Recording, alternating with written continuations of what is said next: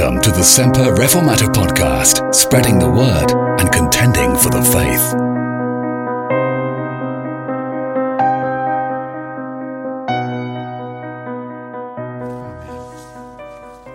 Just two wee verses from the book of Acts this evening, and yet verses that are very important to us.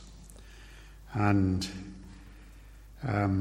we had been looking last week at the 7 sons of Sceva and how darkness is defeating darkness, how darkness is always opposing itself. But we saw that what these men intended to do to make money out of a false representation of the gospel was completely changed by God. They were overcome, and the darkness in its self-destructiveness destroyed them, and instead it made the gospel even more widely known. What they intended for evil, God changed for good. And there was revival, and there was conversions, and they were very definite conversions, because people came and brought their books with them, and at great cost they burned them, those books of wicked spells and incantations, and they burned them, and the word of God grew and prevailed. And then comes this little passage of 2 verses, just like a little cameo in the middle of the chapter, in the middle of Luke's 4 scenes from Ephesus. It talks about Paul's proposed visit to Rome and his proposed visit to Jerusalem, kind of like a tale of 2 cities. So we're going to look at his visit to Rome first, and then his visit to Jerusalem. Somewhere in a bookshelf in the study in the house, there's a book that I have. It's by Ray Comfort, and it's entitled God Has a Wonderful Plan for Your Life, The Myth of the Modern Message. I remember having a representative from a very reliable missionary and evangelistic organisation give a report at church 3 or 4 years ago. And he was speaking enthusiastically about a young man whom he'd met in the course of his evangelistic work. It turned out the young man was in a very bad mental state. He was on the verge of suicide. He was deeply troubled. He was broken, and he was bruised by life.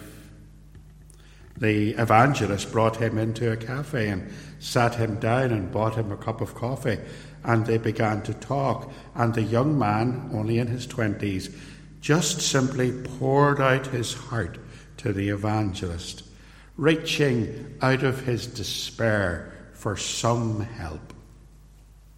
The evangelist reported that he'd been moved almost to tears by the young man's plight. He said to him, or at least he told us that he said to him, "Please don't despair. God has a wonderful plan for your life." At that point, I was in despair too, because that's not the gospel. Let me show you why from this text in front of us. Paul had a plan. His plan was conceived in his heart. Look what it says. After these things were ended, Paul purposed in the Spirit. You see, at this time, the work in Ephesus, as we learned last week, was in full bloom. The gospel was spreading all over the province of Asia. People were coming to saving faith and coming into fellowship in the church. People were being healed of diseases. Spiritual darkness and wickedness, as we saw last week, was being defeated. And Paul realized that now he could be more useful in evangelism elsewhere. So he purposed in the Spirit. The Greek word for purposed here is the word tithemi. It's a word that means laid out, as you would lay out a table. Well, not for me, obviously. Here's what happens usually on the Lord's Day. We get home from church about 1:30. And Jeanette says to me, "What do you want for your Sunday lunch?" And I'd say, "What is there?" And she'd say, "There's eggs." "Aye, well, we'll have boiled eggs and toast." But you see, when my son comes for his Sunday lunch, there's no baked beans for him. You want to see the preparations that are done for that? The table is laid out the night before. All the knives and forks are polished. All the best cutlery's put out. All the plates are in place. The menu is carefully planned. There'll be potatoes and there'll be meat and there'll be vegetables. And wait for it, there'll be a sweet that I can't eat. All planned, all laid out. That's exactly what Paul has done. This word implies that everything was in its place. Everything has been pre-designed. Everything is detailed and everything is precise. The idea is that Paul has precisely laid out a plan. It's carefully drafted. His plan is to bring the gospel to Rome, and it's driving him. Time-wise, you see, it's opportune. At this time, Nero, the Caesar, has died, the ruler, the emperor of Rome. The Jews had been exiled by Nero from Rome. Remember, we talked a while back about Aquila and Priscilla, who were Roman Jewish Christians and who'd left Rome when around about that time and travelled out into Greece. So now this has been reversed. Jews are being allowed back into the city, and Paul is determined to go, and his plans are set out, and he will travel to Jerusalem via a roundabout route through Macedonia and Greece, and then he'll travel overseas to Jerusalem, and then he'll travel back across the Mediterranean to Rome, and he's going to send out Timothy and Erastus to prepare the way for him, so that the meetings will be arranged and the accommodation will be planned. Verse 27. Or verse 22, rather, where it says, "He sent unto Macedonia 2 of them that ministered unto him." So you see, it's all planned. It's all ready to go. That Paul has sat down and he has figured out all of his plans. Before we go any further, there's one wee thing we need to think about, and it's an enigma, it's a mystery. And I love mysteries. And there's a really good mystery story here. Why would Paul want to go to Rome? Who'd want to go to Rome? About 10 or more years ago, I can't remember now, we were on a holiday on a cruise ship, and it anchored at Civitavecchia, which is the port of Rome, and Rome was just a 2-hour drive away, and Rome's historic. I would have liked to have visited it. And with sitting in a town just 2 hours away, it would have been simple for us to drive up to Rome, spend a day sightseeing, and go straight back to the ship. But we were warned that morning, don't try to get to Rome. Don't even attempt it. The roads are blocked because it was the day that Pope John II died. So we didn't get to Rome. Although there was one advantage. When I got home, there was a man from East Belfast some time later who was boasting that the day that he went to visit Rome, the Pope was out of town. I said, the day I went to Rome, he dropped dead. Must have been the shock. Paul just says, I must go to Rome. But Paul wasn't like me. Paul wasn't a idle sightseer. He didn't want to go and see the Colosseum. It wasn't a well-earned break to do the tourist trail. When Paul was going to Rome, he was going to preach and to teach. But why? Because there had been a Christian church at Rome before Nero's persecution.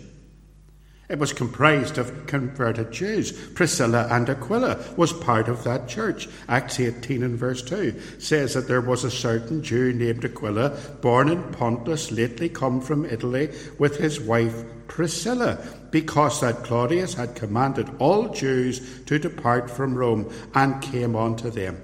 Paul had a policy. He had a missionary strategy, and we read about it in the book of Romans. If you turn your hand, if you still have your hand in that page in Romans chapter 15, turn it back, or if you put your bookmark in it, and look what it says in verse 20. It says, I have strived to preach the gospel not where Christ was named, not where somebody else had already preached the gospel, lest I should build on another man's foundation. But as it is written, to whom he was not spoken of, they shall see. Now that was part of Paul's strategy. He didn't go to preach where there already was a church. He wanted to go into unevangelized fields. So why is he going to Rome? Maybe it's because the church that was meeting there now is an amalgam of cultures that need pastoral apostolic help. For the Jews who had been ousted from Rome were coming back now. And the church that they had left was full of converted Gentiles. And the whole character of the church has changed. And Paul has to address this in his letter to the Romans. Maybe he wants to deliver the message of Romans in person as well. But there might also be another reason. Maybe Paul was going to use Rome as a staging post. Romans chapter 15 again, verse 24 this time.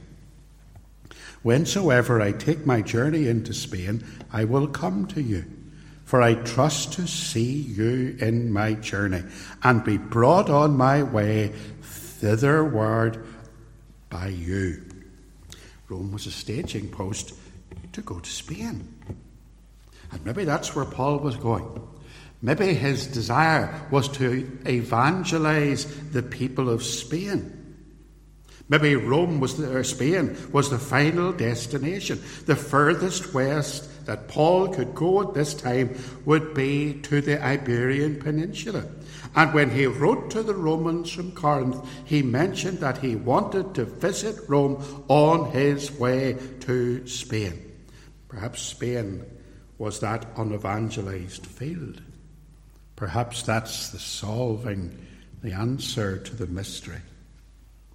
F.F. Bruce here comments, for Paul, Spain is the new Macedonia. So Paul has a wonderful plan. It's conceived, and it's carefully drafted, and it's got a final destination, and then it's crashed, derailed. Paul will get to Rome, but he's not going to get to Rome by the route he's planned. Paul's intention is that he will make his roundabout trip to Jerusalem, and then he's going to sail to Rome. But in Jerusalem, as we will see in a few weeks' time, his life is going to change forever. Paul's going to be arrested. He's going to be brought before the Jewish and the Roman authorities. He's going to claim the rights of Roman citizenship, and he's going to be carried to Rome as a prisoner to answer before Caesar, to face imprisonment and certain death. And that makes me think again about that young man and the evangelist. What about the wonderful plan God has for your life? You see, Paul thought he had a plan. He thought God was going to prosper that plan. But God had a completely different plan, hadn't he? The plan that God has for your life may not be exactly what you think it might be. To imply that God is going to straighten out your life and to solve all your problems and grant you a happy and carefree existence from this time on is not a form of evangelism. It is to deliberately delude someone who needs to hear the real message that there is forgiveness for sins. To delude an unsaved sinner into a commitment of some sort by promising them something that the Bible does not promise them is exceedingly dangerous to the soul. Of course, God has a plan for your life, just like He has a plan for mine. I would say He even has a wonderful plan for your life, just like He has to mine. It might involve bringing me home to heavenly glory next week, by way of an accident or a sudden illness. It might include living to an old age and enduring dementia, or maybe long-term disability. How will the convert react then? You promised me God has a wonderful plan for my life. And what's happened? On social media, I recently had joined a Facebook group page for ex-Pentecostals. I don't really know why I did it. Somebody invited me into it. That's why I did it. I thought it was a Christian group. It sounded like it. So I posted a link to some teaching that I had done on Pentecostalism, and I was subjected to a whole litany of abuse, foul-mouthed abuse. Ex-Pentecostals who had become disillusioned with the vacuous offerings of fizzy pop Christianity, and instead of going and looking for the real thing, had simply assumed that because the promises they'd been made by their evangelists were so flimsy and so ill-founded, that instead of looking for real Christianity in the Scriptures, they had returned into ungodly living. God's plan for Paul's life was a perfect plan. God's plan for Paul's life would bring others into the kingdom. God's plan for Paul's life will bring glory to God, but it wasn't quite what he expected. Let's be careful not to make promises that God doesn't make and that God won't keep. So we've seen Rome. Let's look at Jerusalem. Verse 21 again. After these things were ended, Paul purposed in the Spirit, when he had passed through Macedonia and Achaia, to go to Jerusalem. I wanted to deal with this first visit secondly, because I think it's interesting and challenging for those of us who operate an independent ecclesiology, who value the independence of the local assembly like we do. We regard ourselves as a local assembly as being a complete and entire church, don't we? With the Lord in its midst, we are meeting in His name. We are governed by elders. And the question for us is, as independents, how do we meaningfully relate in fellowship and support with other churches? And I want you to see Paul's proposed visit to Jerusalem for a moment. The purpose of the visit. Well, Paul, when he got there, would no doubt greet the church and its leaders. He had done that on other visits to Jerusalem. He would give a report on the progress of the gospel. But there was another motive. And Luke gives us a wee hint of it here, and we find it clearly in Paul's own writings. He's going to travel round the Gentile churches of Greece, and he's going to collect financial relief for the poor Christians in Jerusalem. So I want you to turn with me for a wee moment to 1 Corinthians chapter 16. Paul's writing from Ephesus to Corinth. And in 1 Corinthians chapter 16 and verse 1 to 5, he's going to give some instruction for what he's doing for the saints at Jerusalem. Here's the account of it. 1 Corinthians 16 and 1. Now concerning the collection for the saints, as I have given order to the churches of Galatia, even so do ye. Upon the first day of the week, let every one of you lay by him in store, as God hath prospered him, that there be no offerings, or gatherings rather, when I come. And when I come, whomsoever ye shall approve by your letters, them will I send to bring your liberality unto Jerusalem. And if it be meet that I go also, they shall go with me. Now I will come unto you when I pass through Macedonia, for I do pass through Macedonia. So Paul here is writing from Ephesus, verse 8. It says, I will tarry at Ephesus until Pentecost. So round about the same time as the book of Acts is talking about here. And he's given instructions to the Christians, to Galatia. And he's writing now to the Corinthians. And in Romans 15, that passage that we read, he says, I now go to Jerusalem to minister to the saints, for it hath pleased them of Macedonia and Achaia to make a certain contribution for the poor saints which are at Jerusalem. Paul writing a little bit later on to the church at Rome. Now, why is all this necessary? Well, because there's a huge contrast between the Gentile churches in Asia Minor and in Greece compared with the church that's meeting in Jerusalem. The Jerusalem saints were impoverished, poverty-stricken. To be a Christian in Jerusalem, to be a Jewish Christian in Jerusalem, is to lose everything in this world. For a Jew to become a believer in Christ in Jerusalem is to lay aside his position in the community. His family will have disowned him. Never again could he or she speak to his parents or visit their home. Never could eat with their brothers or sisters. He would lose his inheritance. All his friends would shun him. To be a Christian in Jerusalem is a costly experience. When we come to Christ, we're told that we must take up our cross and follow him. Certainly that's what they did. That's what these men and women in Jerusalem had done. Discipleship has a cost.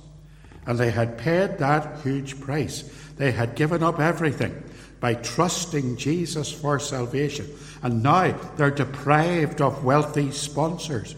They're starved of their income. They have lost their jobs. The members of the Jerusalem church are deep in poverty. Paul writes, it hath pleased them of Macedonia and Achaia to make a certain contribution for the poor saints. Romans 15 and 26. The poor saints which are in Jerusalem. Now, in comparison with that, the Gentile saints were financially blessed. The Gentile saints lived in towns that were financially stable. Trading towns like Ephesus, tourism resorts like Corinth, centres of education like Athens, strategic highways like Thessalonica.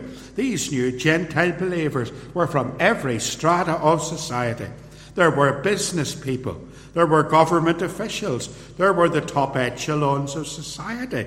Aquila and Priscilla were international business people. Lydia, the seller of purple, was a wealthy businesswoman. The Erastus of Romans 16 was a high-ranking city official. Romans 16 and verse 25, Gaius mine host, and the whole church saluteth thee. Erastus, the chamberlain of the city, saluteth you, and Quartus, a brother. In Athens, Acts chapter 17, remember, some of them believed and consorted with Paul and Silas. Of the devout Greeks, a great multitude, and of the chief women. There you are, there's more of them. So the Gentile saints are comparatively rich. The Gentile churches, rather. There were slaves in those churches as well, as we'll see. But they were relatively well off. The Jerusalem saints had nothing. Paul wants those Christians who are financially and materially blessed to show willing support for those who are in need. And what can we learn from that? Well, Paul is emphasizing here the unity of the body of Christ. Paul wants the Christians in the churches of Asia and Galatia and Macedonia and Greece to understand that the church is a far greater entity than their own local assembly of Christians. You see, that's where the challenge is for us. We're responsible for our brothers and sisters in the Lord, even those who do not meet in fellowship with us. We're an independent church. We believe that every local church is a complete church, that we are answerable only to God, that we are composed of visible saints met together in the name of the Lord Jesus, but we are not an island. We are part of the body of Christ, part of the invisible church, and there are churches in other denominations comprised of faithful saints all around us, and our challenge is to beware of being so inward-looking that we become parochial, not looking outside our own small world and finding out actively if there are ways that we can be a blessing to believers in other churches too. So Paul's emphasizing the unity of the body. And he's encouraging the exercise of Christian concern. I've no doubt that Paul would have been encouraging those believers in the Gentile churches to pray for the poor believers in Jerusalem. I've no doubt that he told them about the conditions there. I've no doubt that he relayed detailed accounts of the sacrifices that they had made when they followed Jesus.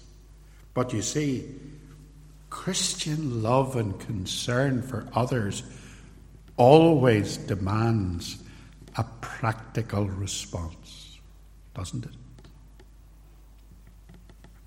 We show our love for the brethren by ministering to their needs. About 4 or 5 years ago, I got a Christmas rebuke. I'm not a big fan of Christmas, you see. In one of my previous churches, some wit nicknamed me the Anti-Santa because of my curmudgeonly views on Christmas. And so I had been complaining again on Facebook about the worldly celebration of that particular festival. And I had been trying to bring a gospel content into it and pointing to the real reason that the Saviour entered the world, that he came into the world to save sinners. And this woman from Belfast, she took great umbrage to that. She went into this rant about what she called the true meaning of Christmas, scolded me in bad language for my pointless words. After all, as she said, words are cheap. Why don't you go and do something about it? And she boasted in her post that while she wasn't a Christian like me, she was practical in her ways, for she spent her Christmas day in a soup kitchen serving food to homeless people. Not like me, just spouting words. Sadly, I was unable to reply to her or to defend myself. Well, first of all, because I didn't see her foul-mouthed abuse until I got home very late on Christmas Day. Because that day, I had spent most of the day in the hospice with a woman who was dying. And I'm very, very glad to say that I led that woman, that dear soul, to the Lord before she passed away. And I spent a lot of time that Christmas day sitting with her. We sat at a table outside her wee room in the garden, and she watched a wee robin redbreast floating around, and we talked about the Saviour. I didn't get a chance to tell her that, because when I got home that night it was late and I went to bed. And the next morning when I got up, I found that the woman on Facebook had blocked me.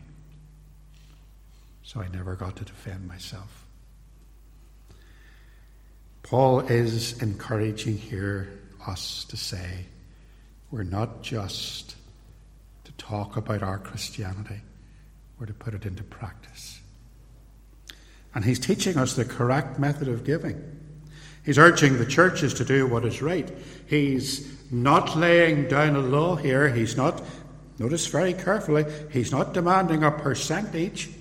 He's not asking to see their pay slips or to set up their standing orders before they become a member of the church. In 2 Corinthians 9 and verse 7, he says, "Every man give according as he purposeth in his heart, so let him give, not grudgingly or of necessity, for God loveth a cheerful giver." And didn't it say in that text we read earlier, let him give as he has been blessed? Just 2 wee verses, and yet verses that are full of significance for us as believers. To remember, first of all, that God does indeed have a plan for our lives. It just may not be the plan that we think it's going to be, but it is a perfect plan. And the second, to remember that our Christianity is more than just our local assembly. It is a practical expression of faith for other brothers and sisters wherever we see need.